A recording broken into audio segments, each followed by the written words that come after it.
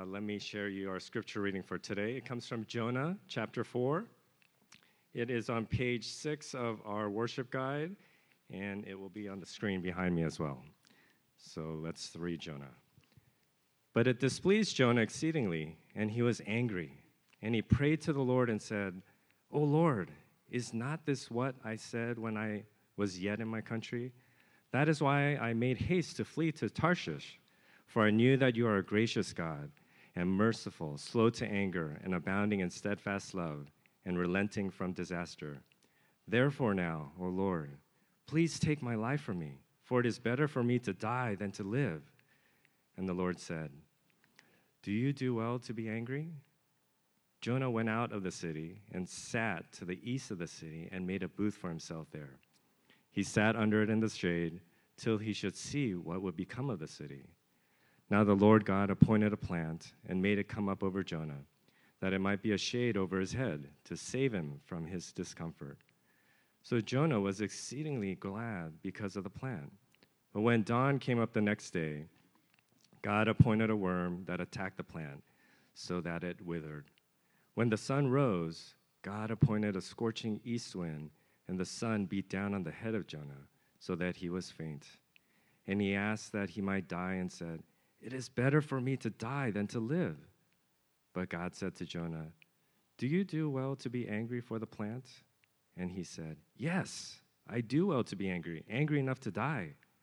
And the Lord said, You pity the plant for which you did not labor, nor did you make it grow, which came into being in a night and perished in a night.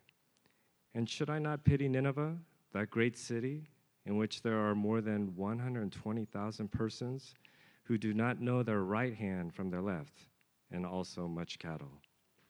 This is the word of God. Good morning. Welcome to Trinity. Thank you for being here. My name is Jonathan. I get to serve as a pastor of this church. Welcome to all of you. Maybe you're joining Trinity for the first time. Maybe you've come with some friends.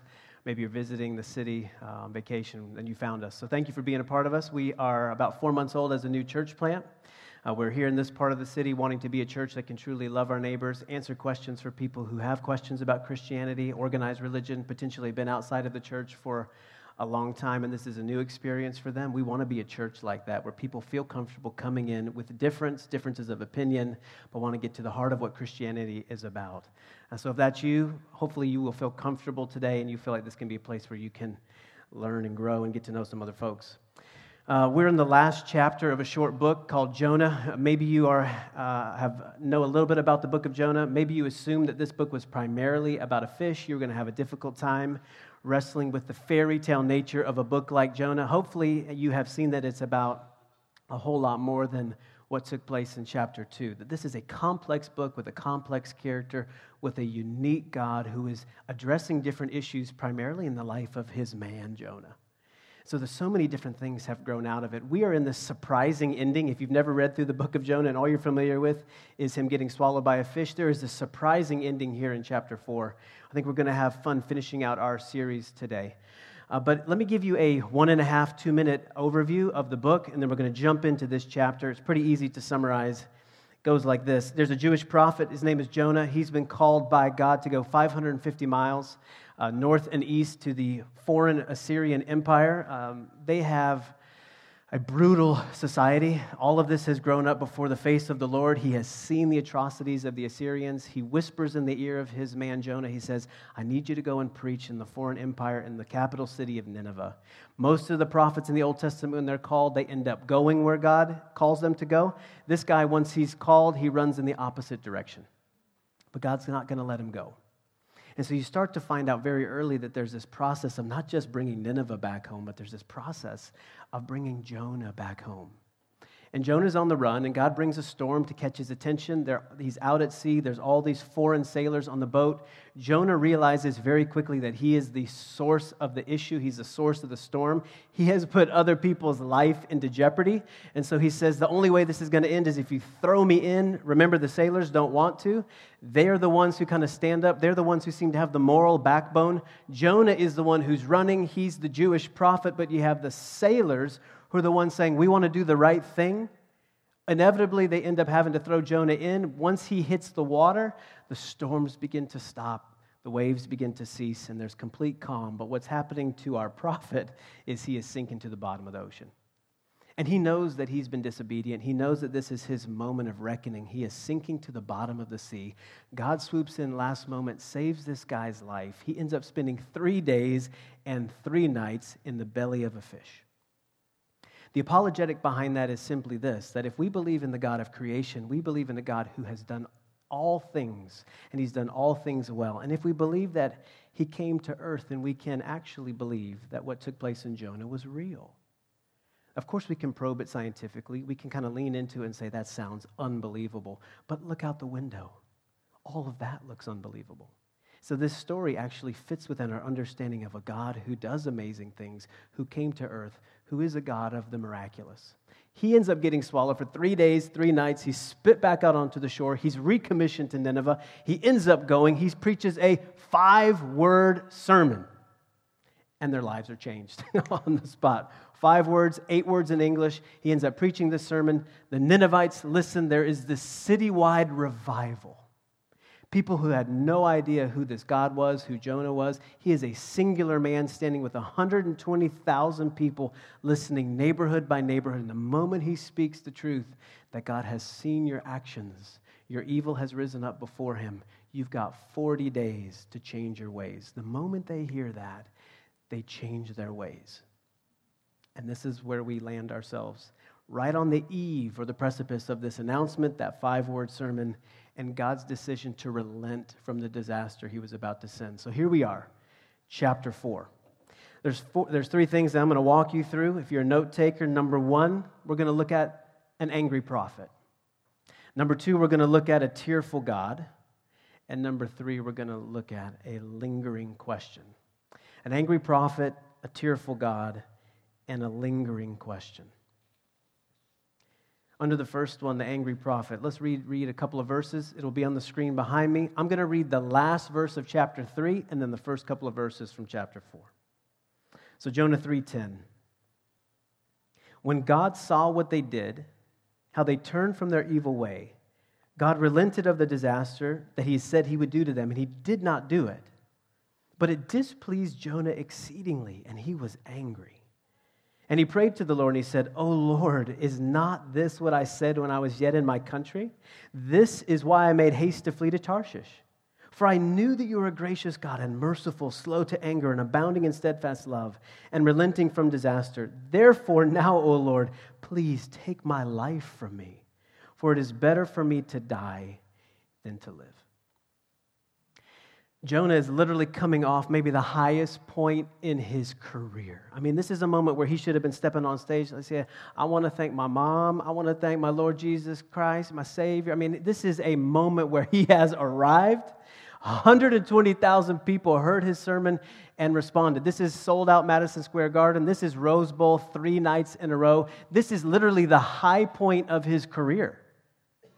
And you look at his response. See, literally the unthinkable has happened. A lone Jewish prophet has traveled 550 miles to the foreign capital city of Assyria. He has preached and they have listened. And here is an individual who is spitting mad. He is furious. The story is showing us, number 1, God's word is powerful. Number 2, it jumpstarts this citywide revival. Number 3, God spares Nineveh, and Jonah can't handle it.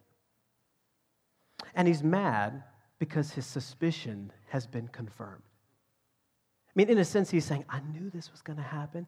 Everybody in the story is wondering about the character of this God. In chapter 1, it's the sailors. They go, "Wake up, Jonah. Maybe your God will save us." There's always a question mark. Maybe your God's going to be the one who comes in and redeems this situation. In chapter 3, it's the king of Nineveh. He goes, who knows? Maybe if we put dust on our head and we sit in the ash, maybe this God's going to come in and be gracious to us. And in chapter 1, there's a maybe. In chapter 3, there's a maybe. But Jonah's saying all along, I knew it. I knew it. You wondered, God's gracious. You knew it. You wondered, God's gracious. I knew it. And what he does here is he actually quotes from this unique place in Exodus chapter 34, where God is revealing himself to the prophet Moses. Look at the quote. He says, "I knew that you are a gracious God and merciful, slow to anger, and abounding in steadfast love, and relenting from disaster. And what he does when he quotes that part of Exodus 34 is he's holding God hostage. He's using God's promises against God and then for his own benefit. Jacques Ellul says this. He says, when we find in the Bible that which justifies us in our eyes, when reading the Bible, we say, I was right. When we see in it an argument for us and against others, when we are righteous in our own judgment, we can be certain that, like Jonah, we have turned the revelation against God. Here's a guy who should have been celebrating. I mean, isn't this what it means to be a prophet? If you come in and you plant a church and 120,000 people end up giving their lives to Jesus, you go, I don't know, I'm not kind of peace out, walk away.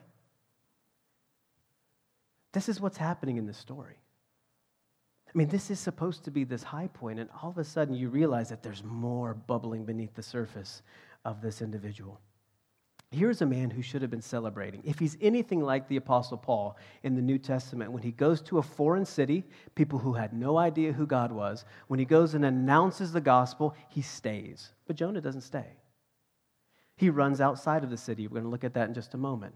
He should have been in the city. 120,000 people are reforming and changing their lives, and they're going, tell me about this God who's bringing disaster in 40 days, but he's given us 40 days to change our ways. He doesn't bring disaster immediately. Tell us more about your God. He goes, know what? 5-word sermon, bounces out of the city, stands in condemnation on a hill, watching the city from afar. But he should have been in it. He should have been cultivating relationships. He should have been starting small groups where people could understand the gospel, where they could work out their understanding of faith. He could have been starting small house churches. He doesn't do any of that. He leaves the city. He heads east. He waits out the 40 days to see if God is actually going to judge the city. So the question is, what's happening inside the heart of Jonah? Well, what's going on inside of this man? I don't want to say that he is displaying clear symptoms of the cancer of self-righteousness.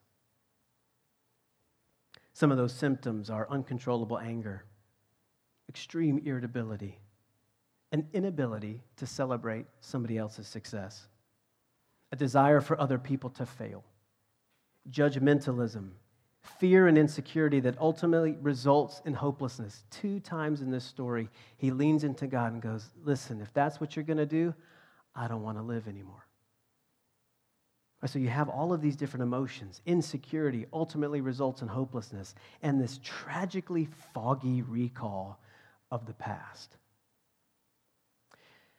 Jonah has completely forgotten what grace at the bottom actually looked like in his life. He seems to completely misunderstand and misappropriate God's saving mercy, love, and grace that took the form of that fish. Because you remember in chapter 2, it is this moment of reckoning for him. He starts to see his life clearly. He starts to see his heart clearly. He starts to see God clearly. But evidently, the grace that saved Jonah in chapter 2 has not reached his heart yet. Again, Ellul says this. He says, at this point, Jonah shows that he has not really understood his own adventure. He has understood only one thing, his own sacrifice and faithfulness. He has already forgotten the grace which was lavished on him. He has already lost the mystery of the pardon by which he lives anew in newness of life. For him, everything depended on that grace, but he does not think it a good thing that it should be shown to others. What he essentially says is, God, I know that you are gracious, you're steadfast, that you love to show mercy to me. But please, there is a limit to mercy. Don't show it to them. And he's got reasons behind it. Let me give you a definition of self-righteousness. Self-righteousness can be defined as having or being characterized by a certainty, especially an unfounded one, that you are totally correct or morally superior. Having or being characterized by a certainty, especially an unfounded one, that you are totally correct or morally superior. Synonyms include sanctimonious, holier than thou, self-satisfied, smug, priggish, complacent, too good to be true, pious, pietistic, LA sports fans, moralizing, unctuous, superior, mealy-mouthed, and hypocritical. Sorry, LA. Just kidding. All of those synonyms are words you say, I want nothing to do with that. That's not that's not what the type of person I want to be. That's not the type of person I want to be around. But inevitably, what you're going to find is that's a huge part of who we are. Let me show you. Throughout the ministry of Jesus, he is consistently dealing with the sin of self-righteousness. There's a famous story in Luke chapter 18 where he tells a parable about a Pharisee and a tax collector. But Luke gives us a little bit of information leading up to the telling of that story. So here's the background, here's the context for why Jesus even tells the story in the first place. Luke writes, Jesus told this parable to some who trusted in themselves that they were righteous and treated others with contempt. That's the background. He goes, and then let me tell you a little story. 2 men went to the temple to pray. One was a tax collector, one was a Pharisee. Obviously, the Pharisee feels a little bit more at home, a little bit more comfortable when he walks into the temple. So he ends up standing kind of by himself on the side, and he looks out at the crowd. He goes, Lord, I thank you that I'm not like that person, that person, that person. Oh, and especially that tax collector. I thank you that I'm good. Thank you that I'm just. Thank you that I love other people. Thank you that I give portions of my money away. Thank you that I tithe regularly. Thank you that I'm a moral human being and not like him. But then you got the tax collector in the story who's on the side. He's removed from community. He won't even lift his eyes toward heaven. All he does in the story is beat his breast and say, oh, Lord, forgive me, a sinner. And Jesus concludes that story by saying, only one of those men went home justified.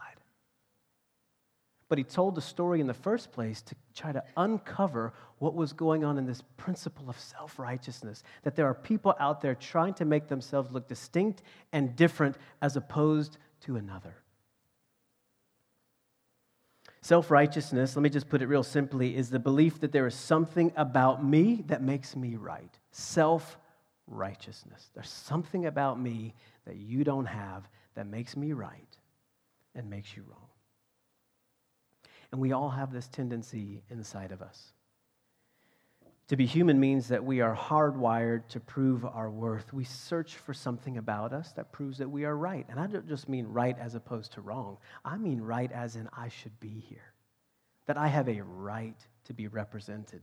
That it is right and good that I have value and worth and meaning. But the reality is that sort of human disposition is a cancer of the soul, and it manifests itself in all sort of deconstructive ways. And one of the clearest ways that self-righteousness roars its head is through the principle of elitism. Elitism. And of course, this can be intellectual or it can be academic. We can use things like our resumes, academic and institutional backgrounds, family pedigrees to set ourselves apart. But most of the time, at least on the West Coast, because on the East Coast, I spent 11 years in Boston, that is an elite city. It does not take long for you to bump up against an individual and you find out real quick where they went to school, where they work, kind of what they make, right? By what they're wearing, how they hold themselves. One of the first things that we are asked in that city is, what do you do? Where'd you go to school? What's your background? What's your resume? San Diego's a little bit more laid back, right? We don't ask those questions on the first date. We ask those questions maybe within the first or second year. I have met people that I've known for a long time. They dress super casual, wearing shorts and flip-flops all the time, and I lean into them and they go, I have a PhD. I'm like, what? You got a PhD? In Boston, I would have found out on day one. In San Diego, it's not cool to let people see our CV and our resume. I appreciate that about San Diego. Right, we're a little bit more laid back, but what the reality is, even if it's not academic or intellectual elitism, there are all of these human ways in which we prove we're right. Let me give you a few. We cling to things like personality, body type, accents, color of our skin, to prove what camp we're in and who's right and who's wrong. We use our talent levels, skill sets, paychecks, zip codes, network depth and breadth, Instagram likes, fashion sense, food choices. You ever go to a restaurant and you feel a little bit guilty? It's like food shame for what you ordered. The other day I went in, I ordered something. I don't remember where was I. I was kind of walking back and it looked amazing. And all these people kind of looking at me. Right? And some of them are like, oh, that looks amazing. Some of them are like, how could you order that? So many carbs, right? So there's this sense of we will use anything that we can get our hands on, right, to prove that we are right and somebody else is wrong. And you have these grand scale things up here at the top. Please do not make it this grand scale thing where you go, I'm not an elitist. There are little things about us that we use, different rhythms, different routines, different preferences. to show that we are cultured, savvy, well-connected, intelligent, not like other people. Self-righteousness creates all different sorts of social disorders: egotism, hatred, prejudice, a lack of compassion, a deterioration of community, a disregard for the common good. It feeds systemic injustices like racism and classism and elitism, and more personally to us, it has led to the crushing impotence of the church in the 21st century. Because so many people are looking at the church and equating Christianity and the glory of the gospel and Christians with self-righteousness. It's not what it's about. It is so easy to cling to anything to prove that I'm right and that you were wrong. And in this story, you see it in Jonah chapter 4. You had hints of it in chapter 1, 2, and 3, but it is full stage. It is uncovered here in Jonah chapter 4. There is something about his audience that goes, I'm not interested. God may be interested. I'm not interested. And there's this cancer of self-righteousness oozing all over these last few pages. So you have an angry prophet, number one. Let me take you to the second part, a tearful God. Look at verse 4 with me. In verse 4 you read, and the Lord said, do you do well to be angry? And Jonah went out of the city, and he sat to the east of the city, and he made a booth for himself there, and he sat under it in the shade till he should see what would become of the city. Now the Lord God appointed a plant, and he made it come up over Jonah, that it might be a shade over his head to save him from his discomfort. So Jonah was exceedingly glad because of the plant. But when dawn came up the next day, God appointed a worm that attacked the plant so that it withered. And when the sun rose, God appointed a scorching east wind, and the sun beat down on the head of Jonah so that he was faint, and he asked that he might die. And he said, it is better for me to die than to live. But God said to Jonah, do you do well to be angry for the plant? And he said, yes, I do well to be angry enough to die. Here in this chapter, God asked Jonah 3 questions, and he has one primary object lesson to help Jonah see things differently, but also to soften Jonah's heart. When Jonah sees that God relented from the disaster that he intended to bring upon Nineveh, he goes out of the city, he sits for 40 days, he's kind of pouting like this. I imagine his foot is stomping. He builds a little bit of a shade for himself, what he calls a booth. Obviously, he's not great at construction. He's a better prophet. He's got the sun beating down on him. God looks over and goes, man, that is bad construction. You need some help. So he ends up planting this plant, or allows this plant, which is probably a ricinus or a castor oil plant, to grow up over Jonah. And in the story, the moment that this plant comes and brings him cool and shade and comfort, he looks back over his shoulder and kind of goes, finally a break. Right? Finally, God is on my side. Finally, a little bit of comfort in this huge journey of coming all the way up here to Nineveh. This is his moment. And interestingly, this is the time in the entire book, in this moment when the shade comes up over him, that Jonah is the happiest. Look at verse 6. In verse 6, you see that he is exceedingly glad. I mean, that's the author's way of saying this guy he is head over heels. Finally, something's going his way. This is when he is the gladdest. But the next morning, God sends a worm first that attacks the plant. Secondly, he sends a Middle Eastern sun up overhead. Then he sends the scorching Santa Ana winds. Literally. You have these hot winds coming and beating down on this prophet, and Jonah's gladness is quickly replaced with despair, so much that he asks for the second time for his life to be taken away. And it's the second time that the Lord responds to him by saying, do you do well to be angry? Second time the question's asked. And what he's asking Jonah is there any good cause for your anger? To which Jonah replies, yes, there is, and I'm angry enough to die. Then in verses 10 and 11, keep your eyes there. In verses 10 and 11, the Lord really gets to the heart of what's going on. He says to Jonah, I see that you pity that plant. Not pity the fool, but pity the plant, okay?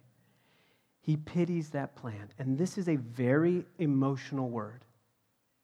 This is a word that carries with it the connotation of deep grief and eyes filled with tears. That is the context of that word.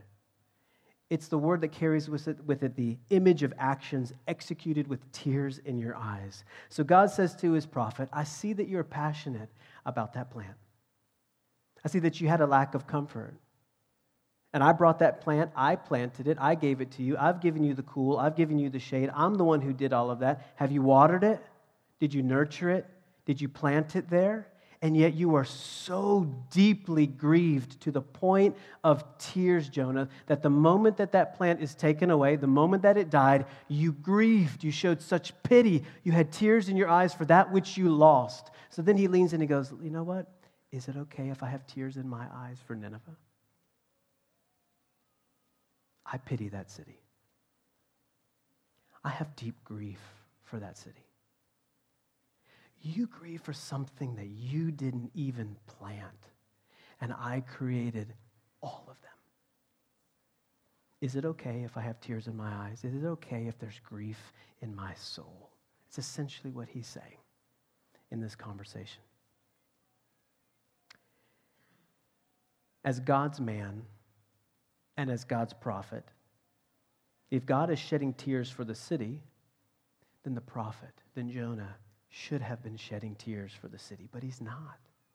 He's standing against it. He's opposed. He's angry. He's despairing. He's hopeless. He's thinking about walking 550 miles back home and what his friends are going to say, that he announced a message of hope to Israel's enemies. All of this tension, all of this anxiety, all of this despair, all of this self-righteousness that removes him from his audience, all of that's going on. And what he's essentially saying is, Jonah, if I'm weeping for the city, you should be too, but you're not. You've stood against it. And we have to look much later to another man and to another prophet, namely Jesus, who wept for the city, who had deep compassion for the city. As Jesus entered into the city of Jerusalem just a few days before his death, in Luke chapter 19, it's recorded that when Jesus drew near and he saw the city, he wept over it, saying, would that you, even you, had known on this day the things that make for peace, but now they're hidden from your eyes.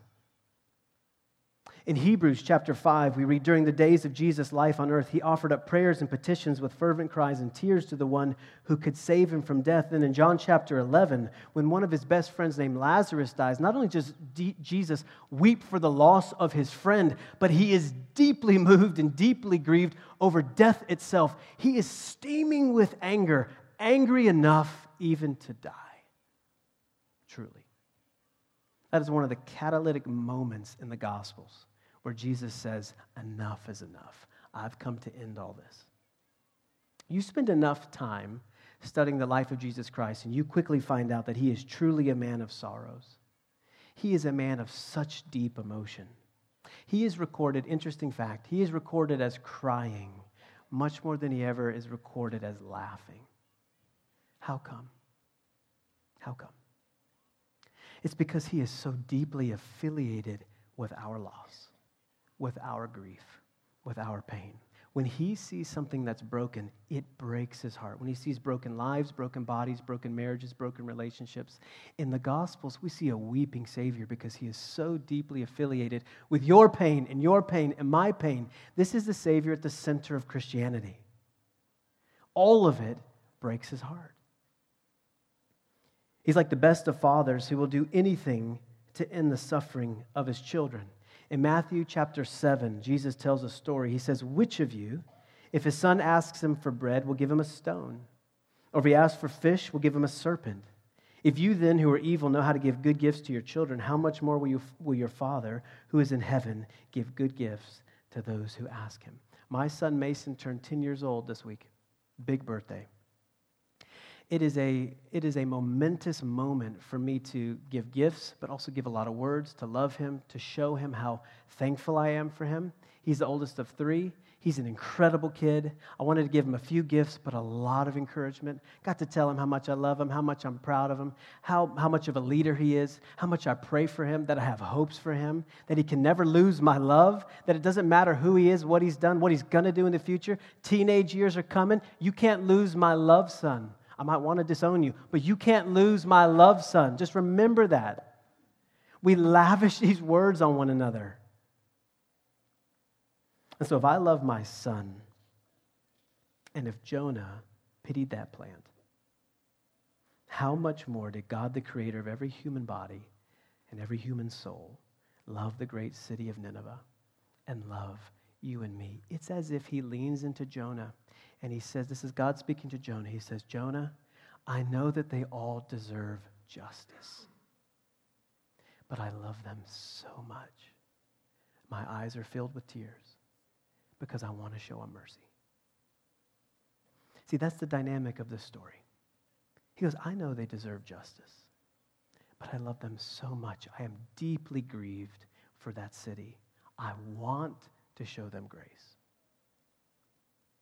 And so God sent his one and only Son, mercy incarnate, into our world to walk in our skin so that he could be both just and the justifier, so that he could be the one who holds all wrongs accountable, but so that he could show grace.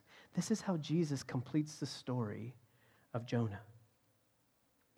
You have an angry prophet.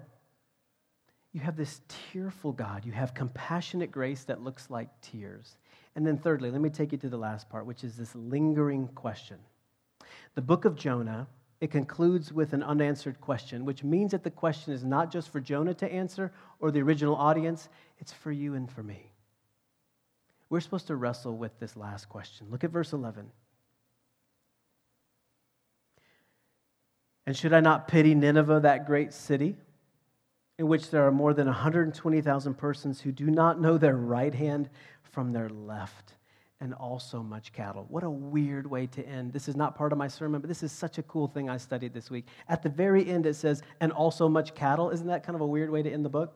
120,000 persons, and also much cattle. In chapter 3, this is cool. This is a little free information. In chapter 3, the king of Nineveh, he's looking around going, man, we are in trouble. Right? God is coming 40 days or he's going to bring judgment. In chapter 3, what does he tell the people to do? Put on sackcloth, sit in dust and ashes, repent. But he goes, put it on the cows too. Right? Put the sackcloth on the cows too. And I think there at the very end, God goes, man, there are 120,000 people out there. And he winks at Jonah and he goes, and the cows do. Because they're looking at each other going, cows don't need to repent. Look how crazy my people are. Look how crazy they are. They don't know their right hand from their left. It's this beautiful personal conversation that he's having with the prophet. 120,000 people, and look at what they did with the cows. They didn't need to do that. He kind of jabs them, kind of gives a little laugh. But it's this beautiful conversation that God has. Isn't that cool? 120,000 cows, he kind of laughs and winks at him. But verse 11, let me go back. Verse 11.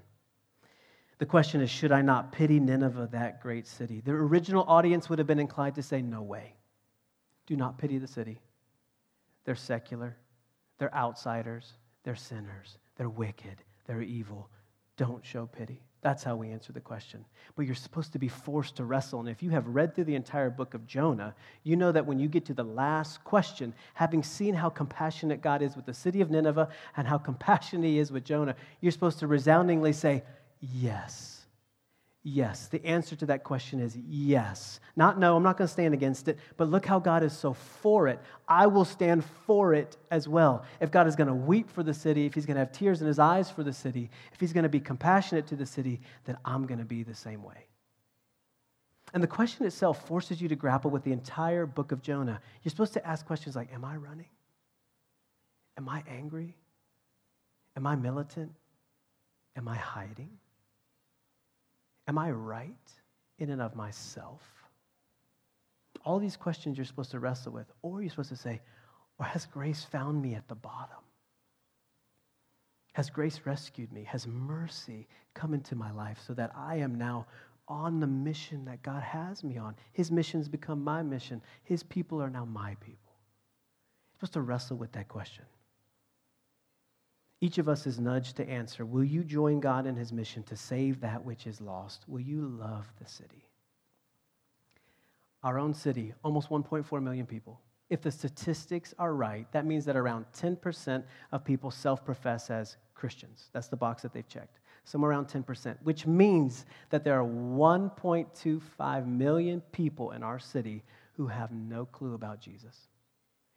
That using the language of the book, they don't know their left hand from their right, which is a beautiful way of saying they are morally confused. They don't have a roadmap. They don't understand that there could be a better way, that they don't know the glory of the gospel, that they don't have a personal relationship with Jesus. 1.25 million people in our city, and it's probably much higher. The question is, will you love the city? Will we be a part of what God wants to do in our city? Let me leave you with this. In the epilogue to his commentary on Jonah, Tim Keller asks a simple question. He says, how did Jonah respond to God's final question? Did he jump in wholeheartedly and say, I'm your man, I'll go where you send me, it doesn't matter the repercussions of going home, I am on your team, or did he run the other way? And the text clearly does not tell us. But given the fact that we have the story of Jonah in all of its glory and in all of its humiliation, we can make a good guess. Given the fact that we have a man who is on the run, swallowed by a fish, and spitting mad at God, consistently self-righteous, and shaking his fist at everybody he can get eye contact with, we can conclude that Jonah told somebody else what happened. And here's what Keller says, and the only person who can let the entire world see what a fool he has really been is one who has become fully joyful and secure in God's love. Only somebody who has tasted the gravity of their sin, but also the wonder of forgiveness, can step onto the world's stage and show the world who they really are. And this is what Jonah has done.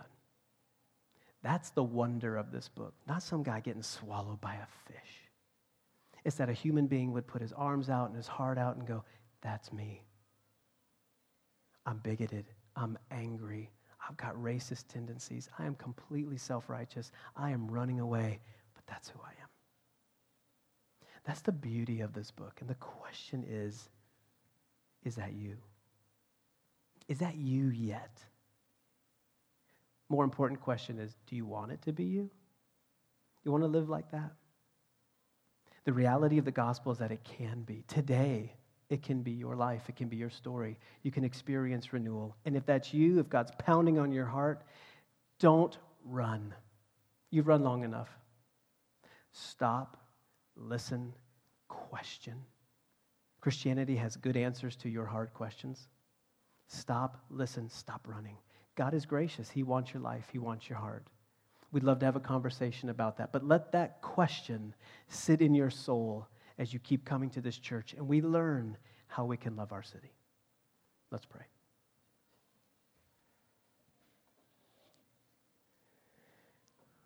Our Father, we thank you that you are gracious to us, that you love us.